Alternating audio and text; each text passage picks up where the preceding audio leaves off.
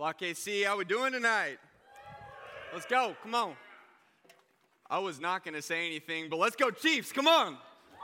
Yeah, let's go. Let's hear for the Chiefs. We're not playing tonight, which is very sad. But I'll get over it, okay? Guys, I'm excited to be back with you guys tonight. Bear with me on this, all right? I was in India drinking a milkshake with my roommate, okay?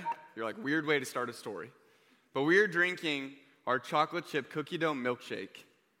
There were two of them. We were not sharing a milkshake. That would have been weird. And we look over, and I don't know if you guys have spent much time around high schoolers, but there's a word that I like to describe high schoolers as sometimes, and it's squirrely. And you guys all know what I'm talking about. These were the squirreliest, nuttiest high schoolers that I've ever seen. They're like staring at us and just giggling and laughing and like pushing each other and like pointing at us. And I'm just sitting there trying to enjoy my milkshake, but I think it's kind of funny. And so I go over to them and I walk up and I just go, hey, like, what's up, guys? Can I help you with something? And one guy sticks out his hand. He goes, what country, bro? And I shook his hand. I'm like, oh, he wants to know where I'm from. And so I'm like, United States. And I'm like, what country are you from? And he laughs. He thinks that's so funny. He's like, India, obviously. And so we start speaking in his local language, and we're going back and forth. I find out his name is Haresh. And I tell him my name's Nick. And as we're speaking to one another, he cuts me off just mid-sentence and goes, bro, what color is your Lamborghini? I was floored. I was like, hey, Haresh, my guy, I don't have a Lamborghini. And he's dead serious. He's like, no, like, what color is it? And I laugh again, and I'm like, this guy's just messing with me. And I'm like, Haresh, my dude, I do not own a Lamborghini. And he looks at me and goes, bro, I've seen Fast and the Furious. I know all Americans own Lamborghinis. And I'm just so taken aback by this. I'm like, there's so much that I don't understand about that comment. Like, I've seen Fast and the Furious. Not even all the cars in that are Lamborghinis. I'm just like, do you know that? Like, and then I'm like, much less, I'm like, hey, do you think Bollywood movies are real? And he's like, no. And I'm like, so do you think Hollywood movies are real? He's like, oh, yeah. I'm like, so you're telling me that you think, like, Captain America is a real movie? He's like, no. But Fast and Furious is. And he's like, yeah. And we start going back and forth, and the more I'm trying to tell him, hey, not all Americans have Lamborghinis. In fact, very few Americans have Lamborghinis. And he won't believe me. Like, he's just shutting me down. He's like, bro, why won't you tell me? Like, I'm holding out on him. And eventually I get to this point where I just look at him, and I'm like, bro, let me tell you why I don't have a Lamborghini. And he like finally looks at me. And I was like, it's because I sold it for a Porsche. Just kidding. I just told him it's financially irresponsible to own one, and if you get a vehicle, you should get a truck. That's what I said. And Haresh, I walked away from him after shaking his hand. I looked back, and just the sign of a crushed face, I was just so sad. I was like, man, I just ruined this entire guy's worldview of America. But the reality is that Haresh had this stereotype of Americans in his mind. And it wasn't a bad one, right? It was just that we all are rich and have Lamborghinis. And the fact was, but it was entirely unfounded on something that was not in reality. And that's why tonight, when we're starting our new series called Stereotypical, we're going to be looking at a bunch of stereotypes that people have.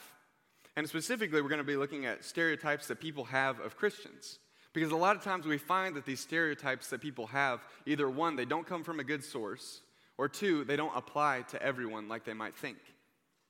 And hey, this isn't a PR campaign, right? Like, I'm not trying to just like bump the view of the church. But in fact, this is important, not because it's a PR thing, but because if we call ourselves Christians, it means that we are saying that we are a representation of Jesus in the world. And so, when the world looks at us, they base their view of God and of Jesus in the Bible based off of how we live. And so we're going to be looking tonight at the stereotype that Christians are judgmental. And unfortunately, hey, maybe some of you guys, you share this view because you've met this guy, because unfortunately, they really do exist. Like, maybe you're thinking of them right now, and they just kind of look down on everyone else, and they act like they're perfect, even though you know they're not. And in general, they're just like really unpleasant, kind of grumpy, unloving people. I don't know if maybe you've met that guy. On the flip side, maybe you look at the teachings of the Bible, and you think, hey, like, Christians believe that, and that's way too restrictive. Therefore, Christians are judgmental because they believe it's true. But in reality, being judgmental, it comes from an incorrect view of ourselves and of others and of God. That's where being judgmental comes from not seeing ourselves, God, or other people correctly. And so it's important because if you're here tonight and you are a follower of Jesus, it is God's plan for you to use you as an image of Him in the world. And so we have to be able to represent Christ in an accurate way to the rest of the world. And if you're here tonight and you're not a follower of Jesus, God's plan is that when you see His people, the church, Christians, that you would see a reflection of how loving and holy and set apart that He is.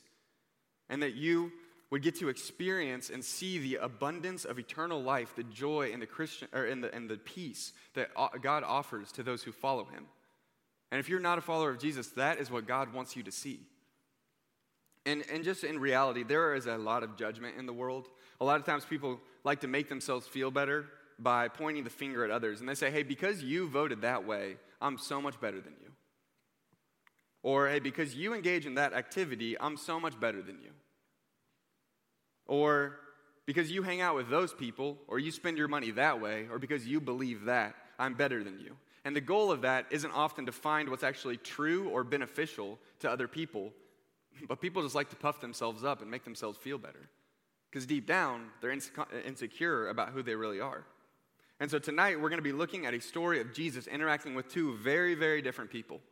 And we're going to see how He clearly communicates truth to them, but also at how welcoming and forgiving and loving He is. And we're going to learn from this story about how do we view God, how do we view ourselves, and how do we view others around us. And hey, if you are here tonight and the Bible is new to you, first of all, we'd love to get you one. You can stop by the connection table. I feel like everyone I talk to, if it's your first time, we also have these sweet cups. Go get one. Get yourself a Bible. We would honestly love to get you one.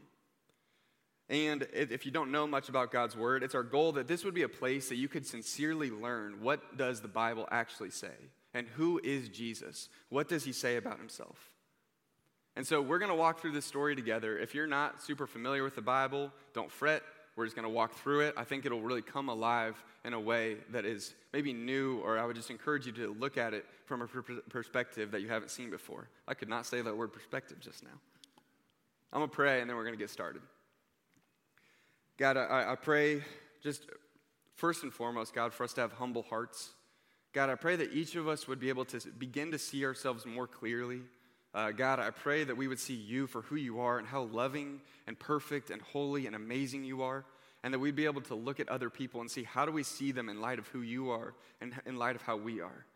And God, if there's been people that have been hurt by judgmental Christians or people who call themselves Christians, God, I pray that You would use tonight to heal, God, not the image of the church or Christians, but of You. God, that people would be able to experience the forgiveness and the love that You offer. And God, I pray that I would teach all these things clearly as I should from Your Word. And I love You, and I'm so grateful for You, and we pray all these things through Jesus' name. Amen. All right, y'all, we're going to be in Luke 7:36 through 50. So if you do have a Bible, you can flip there. Again, if you want to get one, you can scroll there on your on a phone or something like that. I almost called it a device. No one calls it a device. That'd be weird. But Luke 7:36 through 50. This is the story. It starts off. It says, now one of the Pharisees, Simon, asked Jesus to have dinner with him. So he went into the Pharisee's house and took his place at the table. So that's our story tonight. It's Jesus goes to a dinner party. Sounds kind of fun, right? But if you start to know a little bit more about this story, you know, okay, Simon is a Pharisee. Who exactly are the Pharisees? So the Pharisees were actually the religious elite of that day. They were the people who interpreted God's laws to other people, and they were not really doing a good job. Jesus had a lot of very hard things to say to these people because the main issue was that rather than relating to people or helping them to find hope in God's law, they basically saw themselves as pretty much superior in every single way, and they looked down on the commoners because of their lifestyle or their choices or their education or their money. So basically, they were the New York Yankees or the New England Patriots, which is who they were. But they knew the truth of God's word and His commands, and they viewed themselves as having authority over it and over everyone else, rather than God's word having authority over them. And Pharisees would do this really fun thing, this is sarcasm, where they would invite people over and have these huge feasts and debate huge theological issues, which just sounds like exactly what you want to do. You think of like Thanksgiving where you're talking about politics with your family, and you're like, yes, that's exactly what I want to do. I want to go have theological arguments with people over dinner. That sounds so fun. But they would do this, and this is the crazy thing. If you already don't like these guys, like you're going to like them less. They have houses that are partially open so that the common folks and peasants could come and watch them eat and talk. So people would literally show up for entertainment and just watch them eat and watch them talk about all these things because there really wasn't much else to do. And the Pharisees kind of had this a corner market on God's word. And so if people wanted to learn, that's where they had to go. And so they would go and listen to these people. I found this quote. It says, because the word Pharisee, it actually means to separate. Simon was experienced at respecting the spiritual rank of his guests. At this gathering, he would be expected to greet guests differently and designate space for uninvited onlookers. So his whole job is to be able to determine, okay, you're this level spiritual, you sit here, and you can go stand outside. And that was his job as a host. And this is where Jesus finds himself. He's reclining at the table. They ate in a very different way. There would be like a low table, and they would kind of lay down, and their feet would be pointing away from it. I'm not sure how that works with like swallowing. I don't know if you guys ever try to drink water laying down. I feel like I always choke. Maybe something's just wrong with me. I'm not entirely sure. But that's how they ate. And so Jesus does this, and this is the situation and how our story starts. It's at this dinner party. Jesus is laying down at this Pharisee's house, eating dinner. Verse 37 says, then when a woman of that town who was a sinner, and the word sinner there, it is a euphemism for the fact that she's a prostitute. It just is. Either she's a prostitute or she's the girl in town that every guy knows, hey, I can go sleep with this girl because it'll be really easy to do that. And everyone knows it. Everyone knows who she is. And that's just the euphemism that they would use for prostitutes. And see, first of all, we have to start with this issue that God actually does have a very clear design for sex, and it's a gift within marriage. And so to use it of anything else causes a lot of pain and unintended consequences. And so growing up in a Jewish community, she, the prostitute, and everyone else would know that to be a prostitute is sinful. And that's how she's been living for her entire life. And not only that, but men have been using her for their own pleasure, which is also very sinful and evil. And this just creates this cycle of shame and punishment and evil and shame and sin. And it's just so far away from what God intended. And that's where the woman finds herself. But she's heard about Jesus.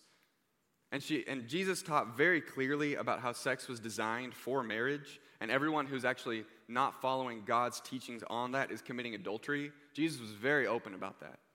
But he's also teaching that there's hope for these people. And so she just knows, hey, I need to go see Jesus. I've heard these teachings. I know how I'm living is wrong, and I need to go see Jesus. So it says, then when a woman of that town who was a sinner learned that Jesus was at dinner at the Pharisee's house, she brought an alabaster jar of perfumed oil. Now, I want you to put yourself in her shoes, right? Think about how much courage that would take to show up at this place. Like, she has to work her way through the crowds of people that are surrounding this house. And she is probably trying to squeeze her way past men who have slept with her and used her, that she's seduced, probably past women whose husbands have cheated on their wives with her, past moms that are shielding their kids away from this prostitute, and she is going into the house of someone who is absolutely disgusted by her. And that is what this woman is doing just to come to Jesus. She's pushing her way past all these people. And then she comes in and she does something that makes Simon, and honestly probably a lot of us, very uncomfortable. It says that as she stood behind him at his feet weeping, she began to wet his feet with her tears. She wiped them with her hair, kissed them, and anointed them with perfumed oil. And a lot of you guys are probably like, what is going on here? Like, that is crazy. That's really weird. Maybe it's some like cultural thing that they did in that day. No, it's not. Like, that was not normal then or now. But she comes and she's doing this. And we have to ask ourselves, okay, why is she doing this? And she's falling down at Jesus' feet because she knows that she's not worthy to come into the presence of God and stand. And she just knows that she's not good enough. And she knows that because of what she's doing, she is basically begging that Jesus does something to help her. Because Jesus has been teaching that people need to turn away and repent from their sin, and you can see that she's desperate, right? Like you can see that she is crying. She is weeping so much that she can clean off Jesus' dusty feet with her tears and with her hair. And not only that, but the perfume, which would have cost her probably thousands of dollars to buy, she's using it on his feet. Like in that day, perfume was so expensive that only the very rich or prostitutes would buy it. And the rich would do it so that they could smell nice, but prostitutes would wear perfume so that people would know that they were available. And that was kind of one of the ways that they would signal to people, hey, I'm open to sell my body to you. And she's weeping and she's crying and cleaning off Jesus' feet, and she is taking something that she knows that she earned through doing very, very bad things, and she is putting it at Jesus' feet. And Simon the Pharisee, who's invited Jesus, saw this. He said to himself, if this man were a prophet, he would know who and what kind of woman is touching him, that she's a sinner. And so Simon sees this, and he is just absolutely disgusted.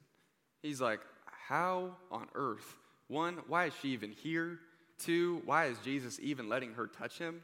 Like, if this guy's legit, well, if this guy can't be legit, there's no way. Because if he knew who she was, he would not even be giving her the time of day.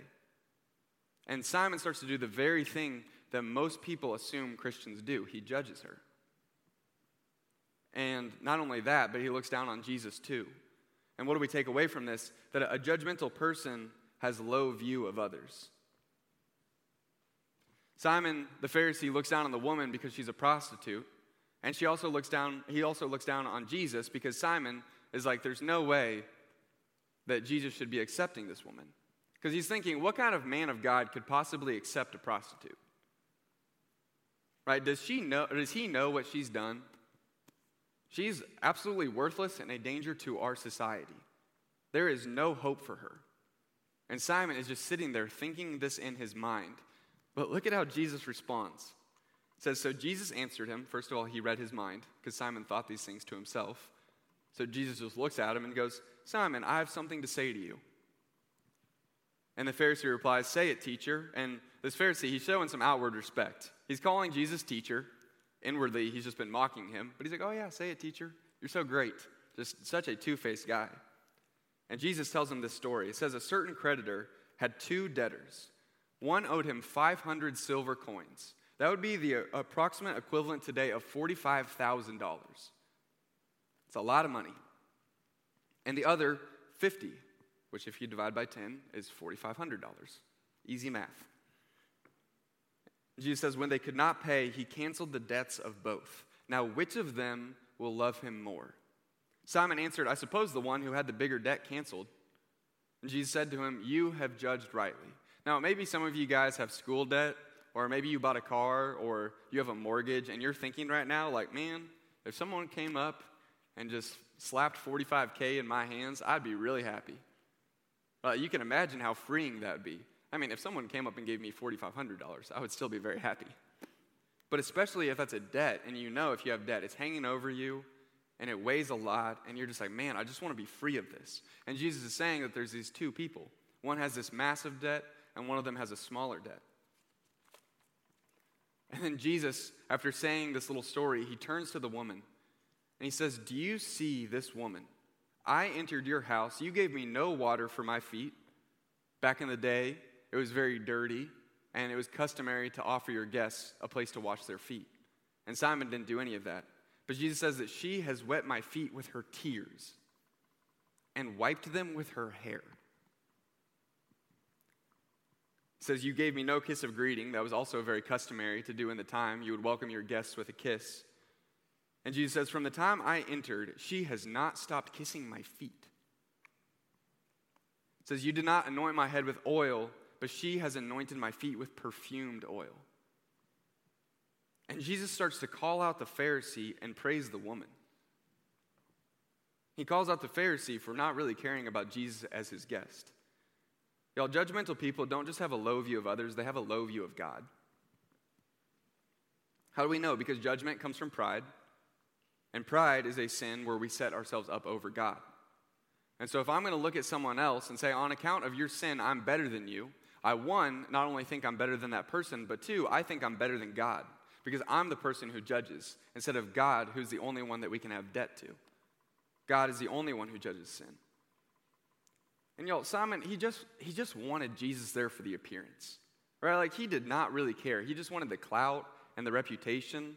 And people do this all the time, right? Some people, they go to church and they have no love for Jesus.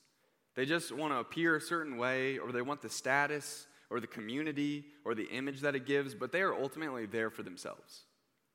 They are just there so that they look better. And they have this view of God, that God is just there to get them what they want, instead of seeing themselves as someone who, because of their sin, owes God a great debt. And a lot of people honestly do this in other ways. Christians aren't the only ones who do this. They get on social media and they make tons of posts about how everyone else around them is so evil and hateful and crazy for voting that way, or how they know better and they totally ignore their own sin and brokenness and debt towards God. A lot of times people, honestly, they like to hide their view of their own sin by exposing the sin of others. Judgmental people will look at someone and think, hey, if I can just make everyone else look elsewhere, no one will see my own sin. And then they start to lie to themselves and they start to think, hey, I'm actually not that bad, because they spent so much time looking at every single person around them, thinking, that's wrong with you, that's wrong with you, that's wrong with you, that's wrong with you, that they never actually allow God to work on their own hearts. And so someone comes along who's sinning, and a lot of times, if we're honest, we kind of like to point the finger at them because it makes us feel better about ourselves. I think we're all guilty of this in many ways. I heard it said that we don't like people sinning differently than us. It's true. And this is how Simon sees everyone, but look at what Jesus says about this woman. He encourages her act of worship and love towards him, even though it's uncomfortable and even though she's not even invited to this party. And look at how much she loves Jesus. Like, she doesn't view Jesus as judgmental because he showed her her sin or told her how she was living was wrong, because he does it from a place of love. She knows that she'll be valued by Jesus. And that's the thing. It's not judgmental for Jesus or anyone to call sin, sin. Because sin is evil, and God is very, very clear about that. But God also offers forgiveness and love when we turn away from sin. And so this woman, she's not upset that Jesus has told her, hey, the way that you're living is wrong. She knows that.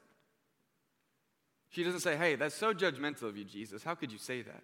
Instead, she's like, I just want to love this guy who pointed this out to me because he promised that he'll love me and forgive me. Y'all, this is the reality that a mature Christian has a correct view of themselves and of God. And a mature Christian has a view of themselves as being the one with the greater debt. That if you are a follower of Jesus, you look at yourself and you think, that's me. I'm the one with the $45,000 debt. And honestly, everyone else around me, I kind of think they're better. Because we don't see the weight of everyone's sin as well as we see the weight of ourselves if we're honest and if we're mature believers. And then Jesus says something very, very radical. It says in verse 47, I tell you, her sins, which are many, are forgiven. Because of that, she loved much. Think about this. A woman for whom most, if not all of her life, has either been treated as an object of personal use by men, an object of disgust by Pharisees, a competitor to other prostitutes, a traitor to other women, she is finally experiencing love from a man who is saying, I value you, and I will forgive you. And she hears from Jesus that she is loved by God so much that God would come and take away that burden and call her to repentance. That the life that she has felt trapped by, she is finally free from. And there's a way out. And everything that's been happening, she doesn't have to stay there anymore. Y'all, the people that make the most devoted and mature Christ followers are the ones who look at a holy God and they realize the enormous weight of their sin. And they take it to Jesus and they say, God, I need you. I need help. I need a Savior. And Jesus says that her sins are many. He doesn't say, you're not that bad. He says her sins are many. She is clear. She is a sinner, but she is a sinner who is loved by God. And Jesus says that the one who forgives little loves little. Because the Pharisee doesn't see his need for Jesus. He's blinded by his view of himself. Self-righteous and judgmental people, they don't see their need for Jesus. And what God is saying here is that they don't really love God. And if you claim to love Jesus and you view yourself as better than everyone else, Jesus is saying you don't really love God that much. And it sounds harsh, but those are Jesus' words himself. And if you're not a follower of Jesus and you think that you're better than everyone else, you don't honestly really love people that much because you just think that you're better than them. And that's not what love does. And so we have to choose who we identify with in this story. Do I identify with the Pharisee or do I identify with the prostitute? And a lot of us, we probably just want a middle ground, right? Like I'm like, hey, I'm not the Pharisee. I'm not having people over to my house just to argue about theology and to let all the commoners, the peasants out there, like I'm not doing that. But we also look at ourselves and we think, well, I'm also not the prostitute though. Like I'm not that bad, am I? Like surely I'm not guilty of that same kind of sin. And we kind of just like to try to find ourselves in a middle ground. But y'all, if you want to experience the depth of God's love and you want to love him deeply, you have to grow your view of God and the ugliness of your sin. And you have to look at yourself and think, I am just like the prostitute. And it's uncomfortable, but we have to grow our view of God. Listen to God's power and his goodness. God is the God who spoke and creation leapt into existence. This is the God that is so holy and set apart that when he is around, there is light that shines out from him that is so powerful that people can't even see him clearly. Because if they would, they'd die because they have sin. That is how powerful God is. He is the God who parts seas and calms storms right away. When Jesus was killed, it says the earth shook and the sky went entirely black. That is how powerful and holy and different God is than us. And then you look at that and you realize how good he is and how loving he is. Jesus on the cross, he's looking to the interest of other people. He's comforting the thief next to him, saying, surely today you'll be with me in paradise. He's looking out for his mom, saying, hey, John, my disciple, you're going to look after my mom now. He's forgiving the people that are killing him, the God of all the universe. That is the God that we've sinned against, the God who loves children and loves babies. And he's described as a loving father time and time again. And this is the God that we sin against. And then we have to look at our own sin. And this is uncomfortable. Because like the woman in the room, I'm sure that there are a lot of things that us in this room that we're ashamed of. Maybe you're like the woman and you're living in sexual sin.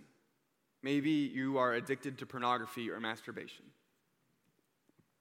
Maybe you have one-night stands time and time again and you just feel empty as a result. Maybe you've sent nude photos of yourself and it's come back to bite you. Maybe you've cheated on your boyfriend or your girlfriend. Or maybe you had an unwanted pregnancy and you got an abortion, or you pushed your girlfriend to get an abortion and you have never been able to open up with the pain and the regret and the shame that you feel inside. And maybe it's not even sexual sin. Maybe you get blacked out and you just make a fool of yourself. And outwardly you kind of own it because you want to be the funny guy, but you hate it because you know everyone looks down on you because you're making mistakes. Or maybe you got in a hit and run and you broke something and you didn't tell anyone and you feel shame for that. Or maybe you lie at work and you're not actually the person that they hired you to be because you just want the job. And so you don't actually do the things that they asked you to do.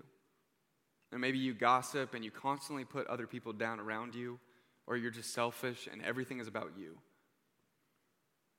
Maybe you just don't trust God and you're stressed all the time because you want control of your own life.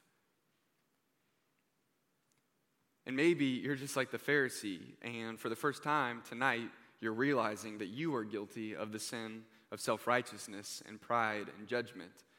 And you're feeling the weight of how many people that you've hurt by being judgmental. and how many people you've looked down on.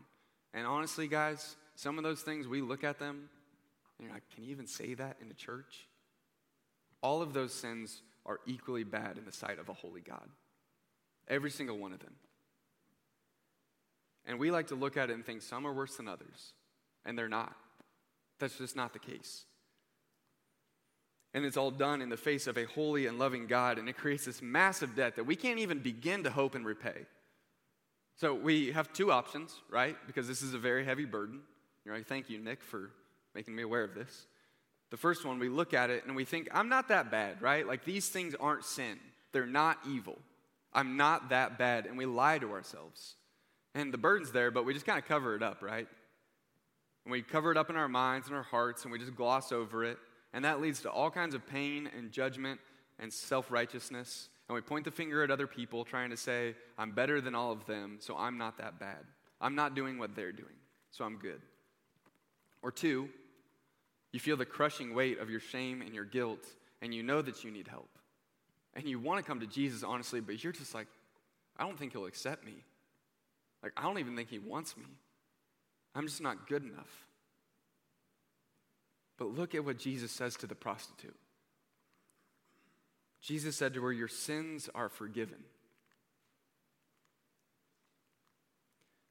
It says, but there were those at the table who began to say among themselves, who is this even forgives sins? Everyone's like, can he even say that? Can this guy actually forgive sins? And Jesus doesn't care. He looks right at the woman. And he says, your faith has saved you. Go in peace. And this woman, she wanted a life of freedom, a life free from shame and guilt and being used, and she finds it in Jesus. And if you are not a follower of Jesus, do you want to know the message that Jesus was preaching on that day in the town that the woman heard that caused her to have such a crazy response? Because it says it in Matthew 11. It says, come to me, all you who are weary and burdened, and I will give you rest. Take my yoke upon you and learn from me, because I am gentle and humble in heart, and you will find rest for your souls. For my yoke is easy to bear, and my load is not hard to carry. Y'all, if you feel burdened by the weight of your sin, by the weight of your debt, Jesus can give you rest. If you have never made the decision to follow Jesus, and you've been trying to clean up your life, and you are desperately trying to escape that, and your life just keeps falling apart, and you realize that you can't clean yourself up, Jesus can give you rest from all of that. And he calls us to follow him and learn from him because he's gentle and humble. Look at how he treats the prostitute. He honors her. He shows her respect and care and love that, like I said, she has probably not gotten from a man in a very long time, if ever. And he looks at her and he values her. And then he calls her to a new way of life. He calls all of us to a new way of life. There is life change.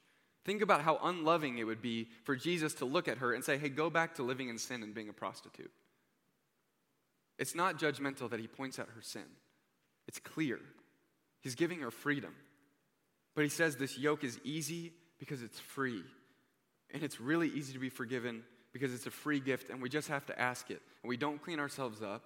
And we don't try to become, we don't try to free ourselves from our shame or our guilt. We just take it to Jesus.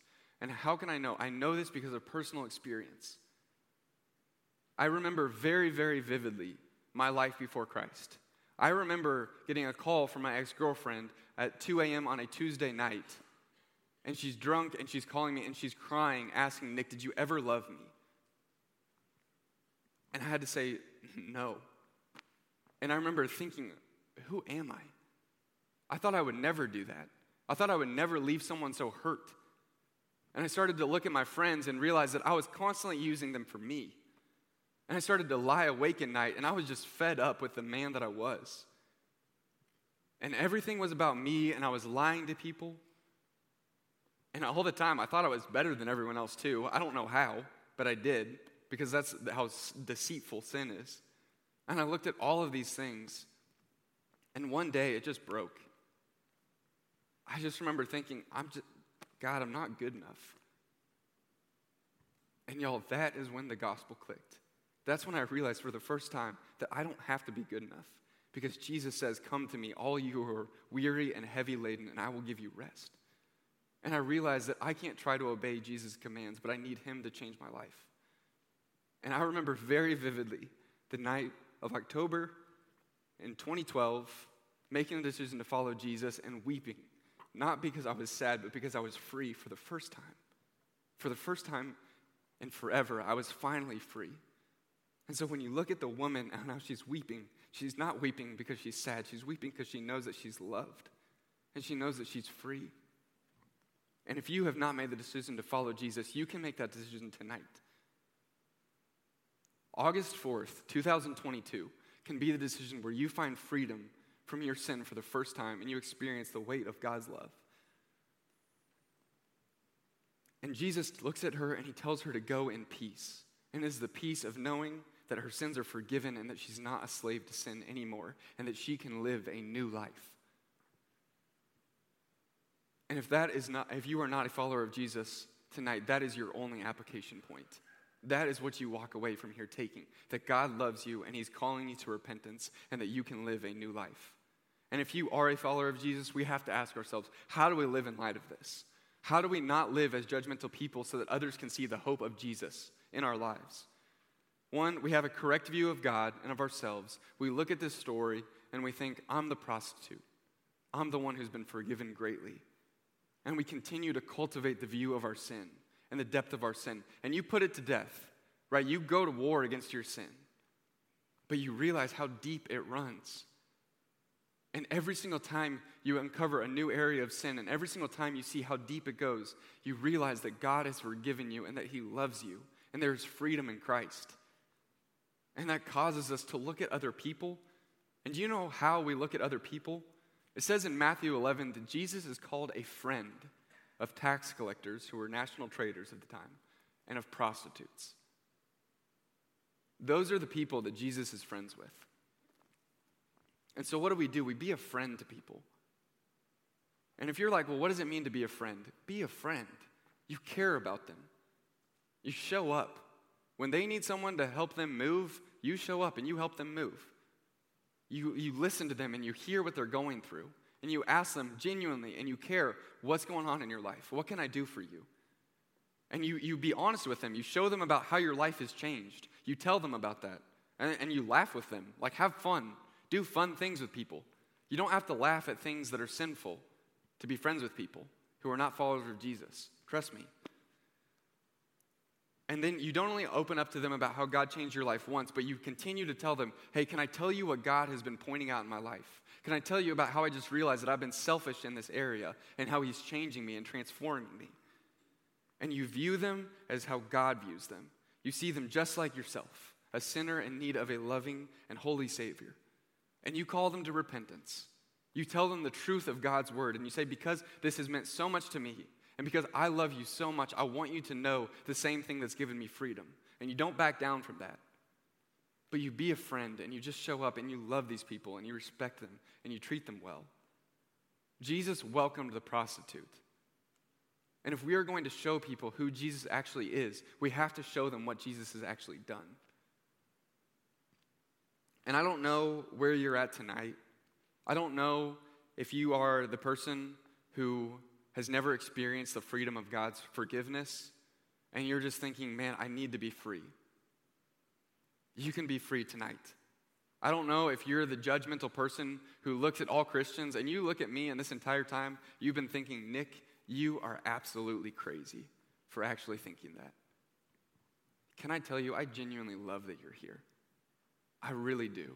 I hope you come up and talk to me, and I hope I get to know you and hear what's going on in your life. I really genuinely mean that. Maybe you're the Christian and you realize that you've been very, very judgmental towards others. And you need to repent and you need to go to God and realize that his forgiveness is there for you, but you need to turn away from your sin.